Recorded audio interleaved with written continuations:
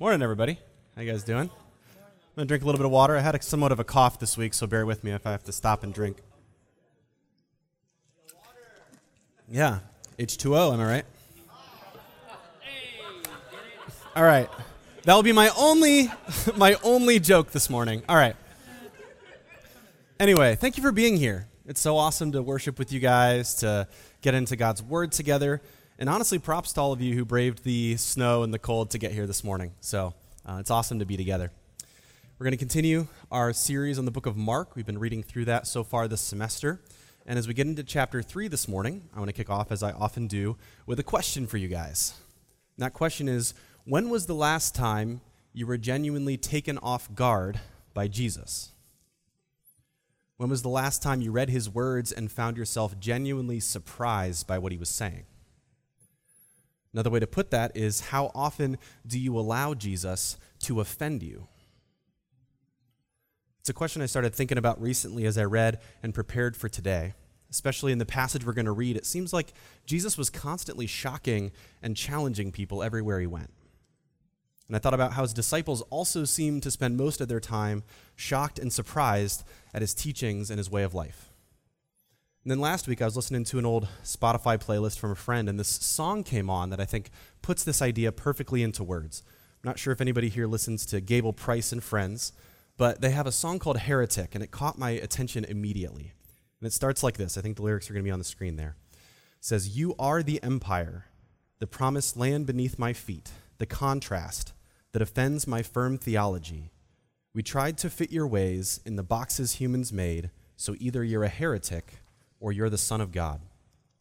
And then as the chorus begins, the prayer that repeats throughout the rest of the song is this: "Oh, offend my mind so that I can know you more." And that really hit me. How often is that my prayer in life? Offend my mind so that I can know you more. I thought about how often do we come to the Gospels actually expecting Jesus to surprise us, or to reveal himself in a way that actually pushes our hearts to change from their current state. It definitely seems like that's pretty much how everyone in the Gospels experiences him. So if we come to the Gospels and we don't expect the same, why not? 2,000 years have passed since these books were written, but if we're honest, humanity's basic spiritual needs and struggles are the same as they were then. Many of our common cultural assumptions and priorities aren't actually that different from those of ancient Rome. We live in the biggest empire in the world, just like they did. We wrestle with selfishness and wealth and anxiety and sexual sin, judging others, the scramble for power or control or security in a world that often feels uncertain to us. And I think we need Jesus to challenge us and our hearts and our priorities within his church, just as much, if not more, than anyone outside the church needs it. And some of us might find that obvious, but I think it still bears saying, because I feel like in the last 10 years or so in wider Christian culture, most of the conversation I've heard about Jesus being offensive has been from people online creating reasons to mock each other. The thought process seems to go something like this: Jesus offended people, so I'm just imitating him when I'm being offensive, which, cool leap of logic there. But I genuinely believe that kind of crap actually breaks Jesus' heart, because it disregards what we actually see in Scripture about who Jesus offends and how he does it and when and what about. Because yes, he does announce the coming of a new kingdom, a radical way of life that does often shock or offend or threaten the assumptions of the people around him, but his starting point in every case is not disdain for people, but instead God's burning compassion to heal and to redeem and to restore. Jesus' approach, as we're going to see this morning in Mark 3, was to challenge humanity with the overwhelming goodness of God, goodness that demands people's response. So I think miles and miles before the church at large is ready to speak truth boldly in the public square, I think we need to stop in our tracks and ask ourselves if we have let ourselves be properly offended by Jesus. Which is why I think it's perfect we're reading the book of Mark, right? It's a book full of Jesus' radical ideas and a wide range of responses that people have toward him. And most importantly, as we open chapter 3, I want us not to just see ourselves in the disciples when we read the Gospels. I want us to see ourselves in the religious leaders and the Pharisees, or see ourselves in his family members who thought he was out of his mind? Because from the way Mark tells the story, I think we're supposed to resonate with some of those responses. He doesn't really do a lot of explaining or narration or tell the readers what to think in his gospel. He simply presents Jesus' good news and other people's reactions in a way that invites readers to see themselves in those reactions. He's not telling a story about a bunch of people who don't get Jesus like we do now, right? He's inviting us to see ourselves in the moralists, the religious leaders who respond with frustration and offense when he challenges their traditions, or to see ourselves in the overfamiliar, his family, who marvel at how impractical or out of bounds his ministry seemed. So as we open the Bible together this morning, I want us to take Mark's invitation and come in with a posture of re-examining our own personal responses to Jesus. Let him offend our minds so that we can know him more. Let me pray for us real quick before we start. Father, I thank you for who you are. I thank you for coming to us in Jesus and challenging our assumptions and showing us your heart, showing us the way that leads to life. And I pray this morning that we would let that way that leads to life get into our hearts and upset us and offend us where it needs to and shake us away. I pray that we would experience you this morning as we get into your word. In your name, amen. So, as we dig into Mark chapter 3, right out of the gate, we're going to see Jesus partaking in one of his most common activities, which is to challenge moralistic people to embrace the dynamic power and compassionate heart of God. It's kind of a mouthful, so it's on the screen as well. But he challenges moralistic people to embrace the dynamic power and compassionate heart of God. And we're going to see that as we read Mark 3, starting in verse 1. It says this: "Another time Jesus went into the synagogue, and a man with a shriveled hand was there. Some of them were looking for a reason to accuse Jesus, so they watched him closely to see if he would heal him on the Sabbath. Jesus said to the man with the shriveled hand, 'Stand up in front of everyone.' Then Jesus asked them, 'Which is lawful on the Sabbath, to do good or to do evil, to save life or to kill?' But they remained silent. He looked around at them in anger, deeply distressed at their stubborn hearts, and said to the man, 'Stretch out your hand.' And he stretched it out, and his hand was completely restored. Then the Pharisees went out and began to plot with the Herodians how they might kill Jesus." All right, so if you're familiar with the Bible or grew up around church, you might be familiar with the group he's challenging here. But either way, I'm going to kind of paint the picture. These Pharisees, essentially these are the pastors and theologians of Jesus' day. They're often portrayed when we talk about them maybe in Christian culture as power-hungry rule makers who kept the people under their thumb. And there's absolutely truth to that, right? They're portrayed that way sometimes in the Gospels, but I also think flattening them into pure villains is a barrier to us seeing ourselves in them. So I want us to remember as we read this, most people do what they do, not out of malice, but because they believe that it's the right thing to do. I'll put it another way, just to kind of help us get in their shoes a little bit. From their perspective, Scripture clearly taught something. In this case, that doing work on the Sabbath was wrong. The Bible said it. All their best theologians agreed on it. Their tradition supported it. To them, a rule was a rule. This new rabbi doesn't just get to come in here and start changing everything, no matter how nice it might seem to heal somebody on the Sabbath. They had to protect their congregation and stand up for what's right.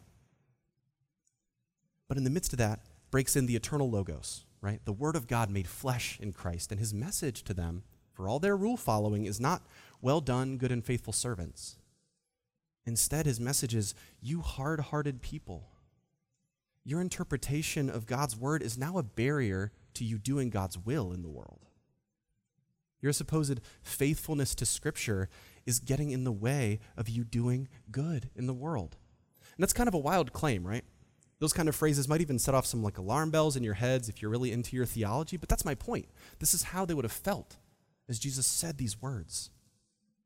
And that's why later in the passage they even accuse him of doing the work of the devil. And of course, it's important to note Jesus doesn't actually condemn the Sabbath here, right?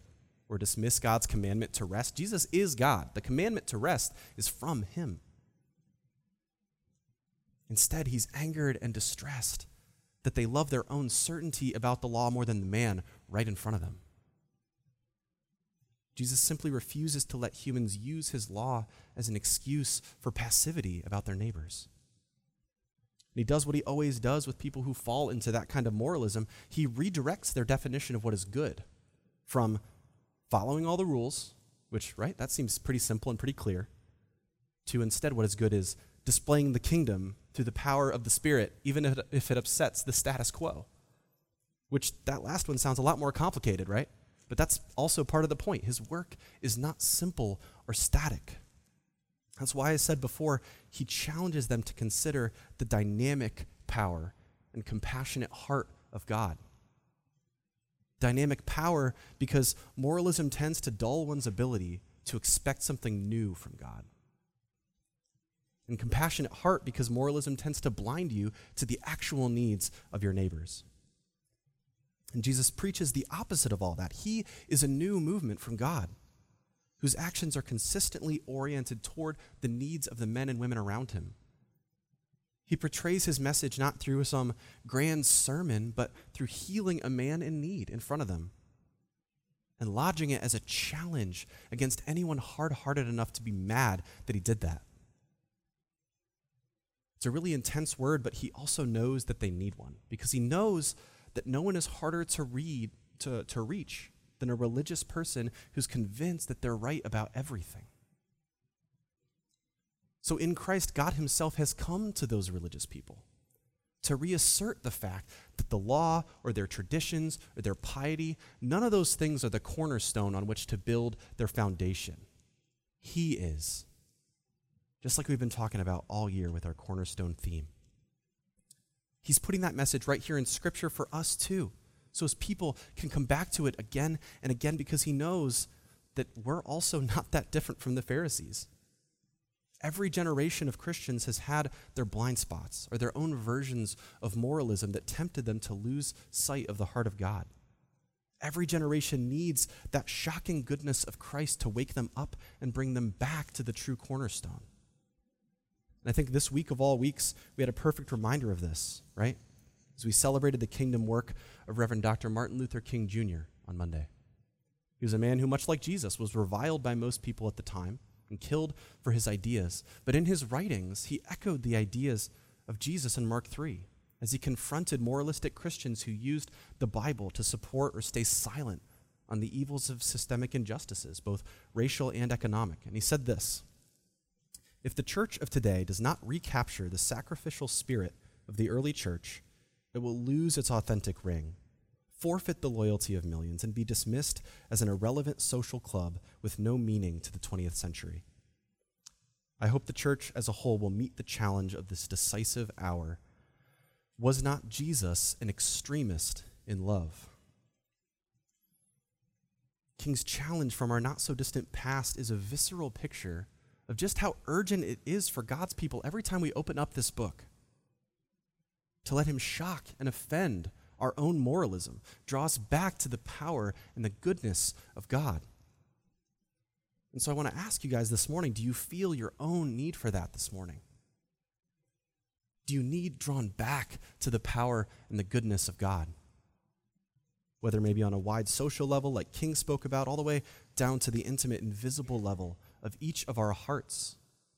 Do you need to be shaken out of moralism this morning so that you can fall in love with Jesus again? Are there ways in your own life that you've started to love being right more than becoming like Jesus? Or has that love maybe faded away a little as you keep coming to church and living by Christian morals because it's what you're supposed to do? A bunch of check boxes that you never examine or reconsider. We people of faith need Jesus to shake us out of our self-righteousness and our self-judgment. And I say that last part because I'm not just talking about people who are prudish or prideful, though I know many of us might struggle with that. I'm also talking to you who know the gospel but still live every day like God's mad at you, or only wants to bless you if you stay inside the lines, like you're one step away from losing his love. I just want to tell you that voice is not from God, and he needs to be told that he's a liar. Jesus wants to offend that part of you, to surprise what is lacking in our love with an earth-shattering kiss. And that is good news. And that good news isn't just for moralists, right, who fixate on the rules more than loving people. It's for more than that. So we're going to keep going this morning in Mark 3. See how Jesus also challenges people who already think that they know his message because they already think they perfectly understand him. We're going to see that aside from the moralists, he also challenges those who are over-familiar with him to see him with fresh eyes. Jesus challenges those who are over-familiar with him to see him with fresh eyes. And the next group we see in Mark 3 is a little bit different from the Pharisees, right? They disliked Jesus because of his challenges, but instead, this group are so comfortable with Jesus that they weren't expecting him to challenge them with anything new. And I think we can all relate to that a little bit, right? That feeling when you're so used to a person that they can start to become a little bit mundane to you. It's a classic trope of relationships, right? Whether romantic or not, you idolize your first impression of somebody or the early parts of the friendship, and you even try to maintain that illusion for a little while you're in the relationship. But one way or another over time, a few different things can happen. You can perhaps stop noticing or take for granted the qualities that first drew you to that person. Maybe if you over-idealize them, you could end up resenting or disliking them if they end up not being what you imagine them to be. But there's also a third option. It's the one where you expect to be surprised by them, to learn new things about them, to celebrate the depths of who they are. And that's where real love happens. But that option takes work. The willingness to be surprised, to reckon with what's difficult, to try and keep fresh eyes for those things that seemed so revolutionary at first, even if you're used to them and now you see them every day. And I think that's the kind of relationship that Jesus is calling people to consider throughout the Gospels. We've already seen it in the religious leaders, right? People who were so familiar with God's law that they couldn't recognize him when he was standing right in front of them. But later in Mark 3, we see another group of people who's so used to only seeing him in one way that they just want him to calm down and stop causing so much commotion, right? Because after confronting the Pharisees, Jesus goes out into the community and causes another kind of trouble. We're going to read about that here, starting in Mark 3, verse 8. When they, the common people of the area, heard about all he was doing, many people came to him from Judea, Jerusalem, Idumea, and the regions across the Jordan and around Tyre and Sidon. Because of the crowd, he told his disciples to have a small boat ready for him to keep the people from crowding him. For he had healed many, so that those with diseases were pushing forward to touch him. For sake of time, we're going to skip a few verses down to verse 20, where we see this. Then Jesus entered a house, and again a crowd gathered, so that he and his disciples were not even able to eat. When his family heard about this, they went to take charge of him, for they said, "He is out of his mind." Now, I referenced this passage last month when we explored Mary's journey as a disciple, and the central thrust remains the same, right? Mary knows Jesus is the Messiah. She gave birth to him. She heard that announcement. And whether they believe it or not, her sons, she also taught them that he was the Messiah. But none of them at this point could imagine that this is what the kingdom of God was supposed to look like, right? All these sick and hungry and needy people gathering around Jesus rather than the revolution, the military revolution they were expecting, right? So while their response might look a little different from the Pharisees, they still conclude, he's got to be out of his mind. What is he doing? And the funny part is, that's actually a pretty understandable reaction to Jesus, I think. He's defying the religious leaders and breaking all their religious codes. Not all of them, but breaking some of their religious codes. He's feasting with sinners and outcasts. He's healing the sick and even claiming to forgive sins, which is wild. He's drawing a massive crowd of riffraff around him, and his favorites among them are some uneducated fishermen, disreputable women, and a tax collector. And if these things don't shock and surprise us, that might be a sign of our overfamiliarity with the story. I want us to become wary of becoming so familiar with Jesus that what he does doesn't surprise or challenge us anymore. For instance, just one example, right? When was the last time you were surprised that his disciples were fishermen, or that he picked fishermen to be his disciples? I grew up in the church reading the Bible. That always seemed just like common knowledge, or like, of course, right? He picks some of the fishermen to be his disciples. But a couple of years ago, I was hanging out with a guy I met here. I'm a bit of an old fart, so he's not a part of our church anymore. He's moved away and got a job somewhere else. But when he was a freshman, I got his number at the first church service, and he texted me a few months later. We started hanging out. And there was one Friday night, he texted me. He's like, "Hey, all my friends are going out to party. I don't want to go. I need something else to do. Why don't we just go to Starbucks and read the Bible?" I was like, wow, all right. Like, that's shocking. I'm excited you want to do that. So we did. We went to Starbucks, just read the Gospels. I don't remember which Gospel it even was, but we're sitting there reading, and all of a sudden he just goes, what in the world? Oh my gosh. He just starts flipping out. He's so excited. I'm like, yeah, what's up, man? What'd you read? He's like, were Jesus' disciples like fishermen and stuff? And I was like, yeah. Again, for me, that seemed like, of course they were. But for him, he was like, I thought they were like pastors or like super religious guys. They're more like me. They probably didn't know much about Jesus at all, did they? Or like about their religion? I was like, yeah, probably not. And to him, that was absolutely revolutionary. He's like, oh, Jesus chooses people like me to be his disciple. And that conversation genuinely restarted my fascination with Jesus. After years of mostly believing it was my role to help other people fall in love with him, this guy helped me fall in love a little more with Jesus by reminding me just how surprising he is. Do you relate to that need this morning? Do you need to be surprised? Do you need to be shaken out of your familiarity so that you can fall in love with Jesus again? And if that's you, good news again. That tends to happen a lot with Jesus, right? Because the way he replies to his family is the perfect answer to the questions you might be thinking at this point, right? Questions like, well, what do I do then, right? What is the right way to do the Sabbath? How do I participate in what Jesus is doing? How do I wake up from moralism or overfamiliarity or, heaven forbid, both, right? But I think the desperation of those questions is part of the point of his offensiveness, right? He wants us to be asking those questions. And he follows all of that with a call that's far more gracious than a new list of rules or to-dos. It's a far better calling, but it's also not an easy one, right? He calls us to trust. He calls us to stop our running and our striving and just challenges us to sit with him. Jesus challenges us to sit with him. How often do we sit, right? We see this in the way he responds with his family when they come to confront him about his radical actions. Read with me how he replies here, starting in verse 33 of Mark 3. He says, "Who are my mother and my brothers?" he asked. Then he looked around at those seated in a circle around him and said, "Here are my mother and my brothers. Whoever does God's will is my brother and sister and mother." And that's incredible, right? Like any rabbi of the day, people sat at his feet to learn from his teachings, but here he does something new. He calls these people his family. And he declares that the doors to that family are wide open. At the end of this passage full of people who are frustrated at Jesus or offended by him, he offers this definitive invitation.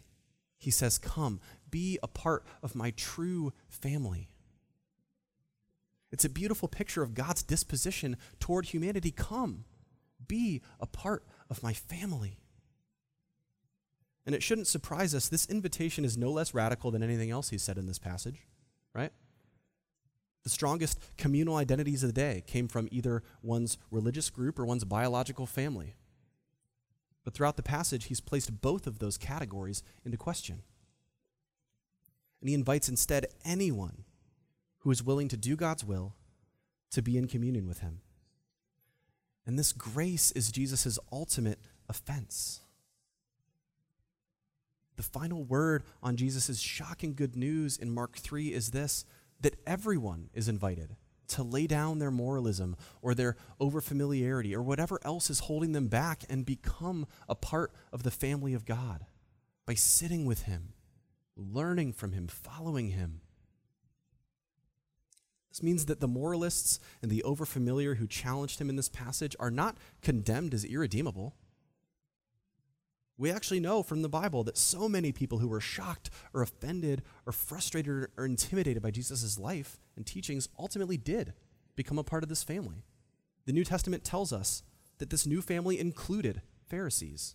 It included his mother and his brothers. Their fate was not sealed here in their initial reactions. And that also means that God's not done with us yet either. It means that God has immense grace for all of us this morning who are feeling like, oh no, I am the moralist, or I am the overfamiliar. Because we can see here in Mark 3, even when he's distraught with the hardness of people's hearts, he responds with compassion and openness, a call to wake up and repent, which is ultimately an invitation. He responds by shocking us with the radical goodness of God and asking, what are you going to do with this? To the moralist, he warns and invites, your obsession with the rules and your judgment of others and yourself, they're sealing off your soul from love. Come, sit with me, open your heart to my heart. To the overfamiliar, he warns and invites, if you're too confident you already know exactly what to expect from me, it's going to be really hard to teach you anything. Instead, sit with me. Open your mind to what I have to say.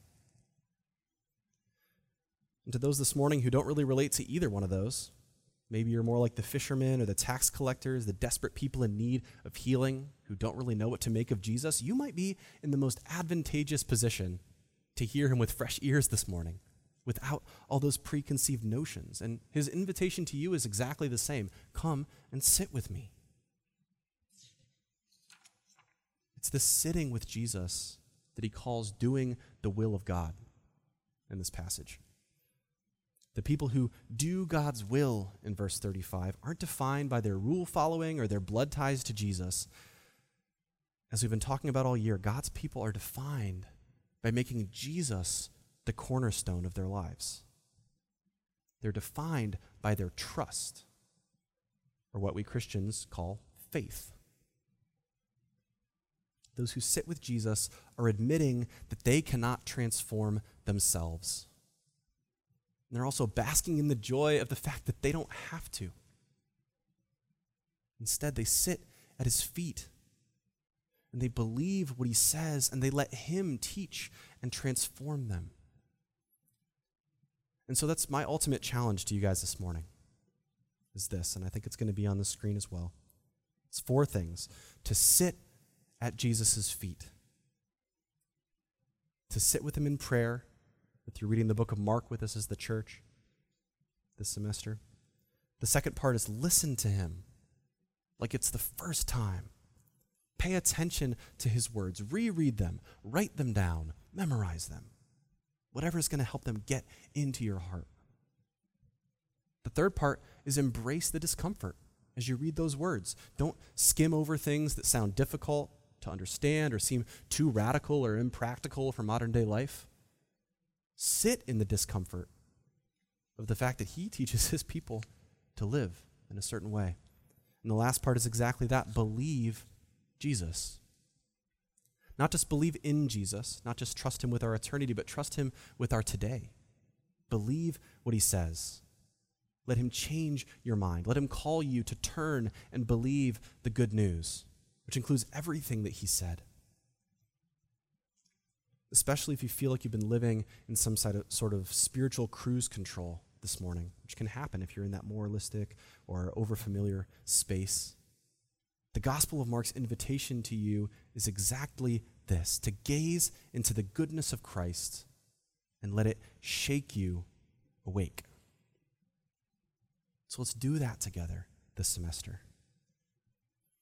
As we finish up this morning, we're going to follow another practice that Jesus gave us and obey him in this way. He gave us a practice by which to remember him, to remember his sacrifice, to remember the goodness and the radical love of God.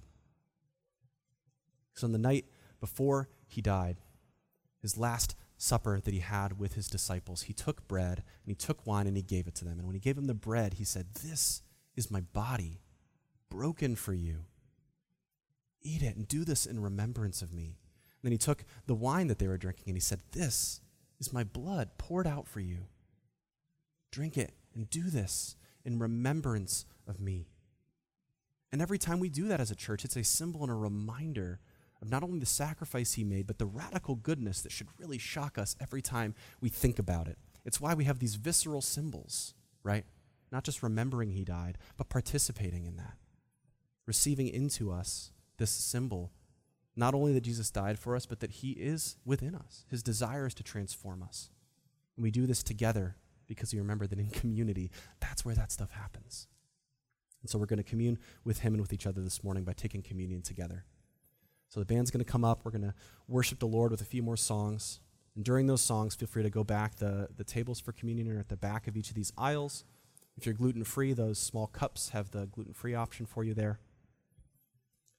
And take this time to worship Jesus and to sit with him as you remember what he's done for us. Let me pray for us real quick. Father, I thank you for who you are. I thank you for revealing yourself to us through Scripture, through Christ. I thank you for calling us to sit with you, to trust with you, to not be in some scramble to perform for you, but to merely trust who you are, to believe the things you say. I thank you that that is your heart for us, God, and I pray that we can embrace that this semester, even just today, even this week as we go out of here. Let us live in that space of sitting with you, hearing from you, that we would be a people transformed into your likeness. Amen.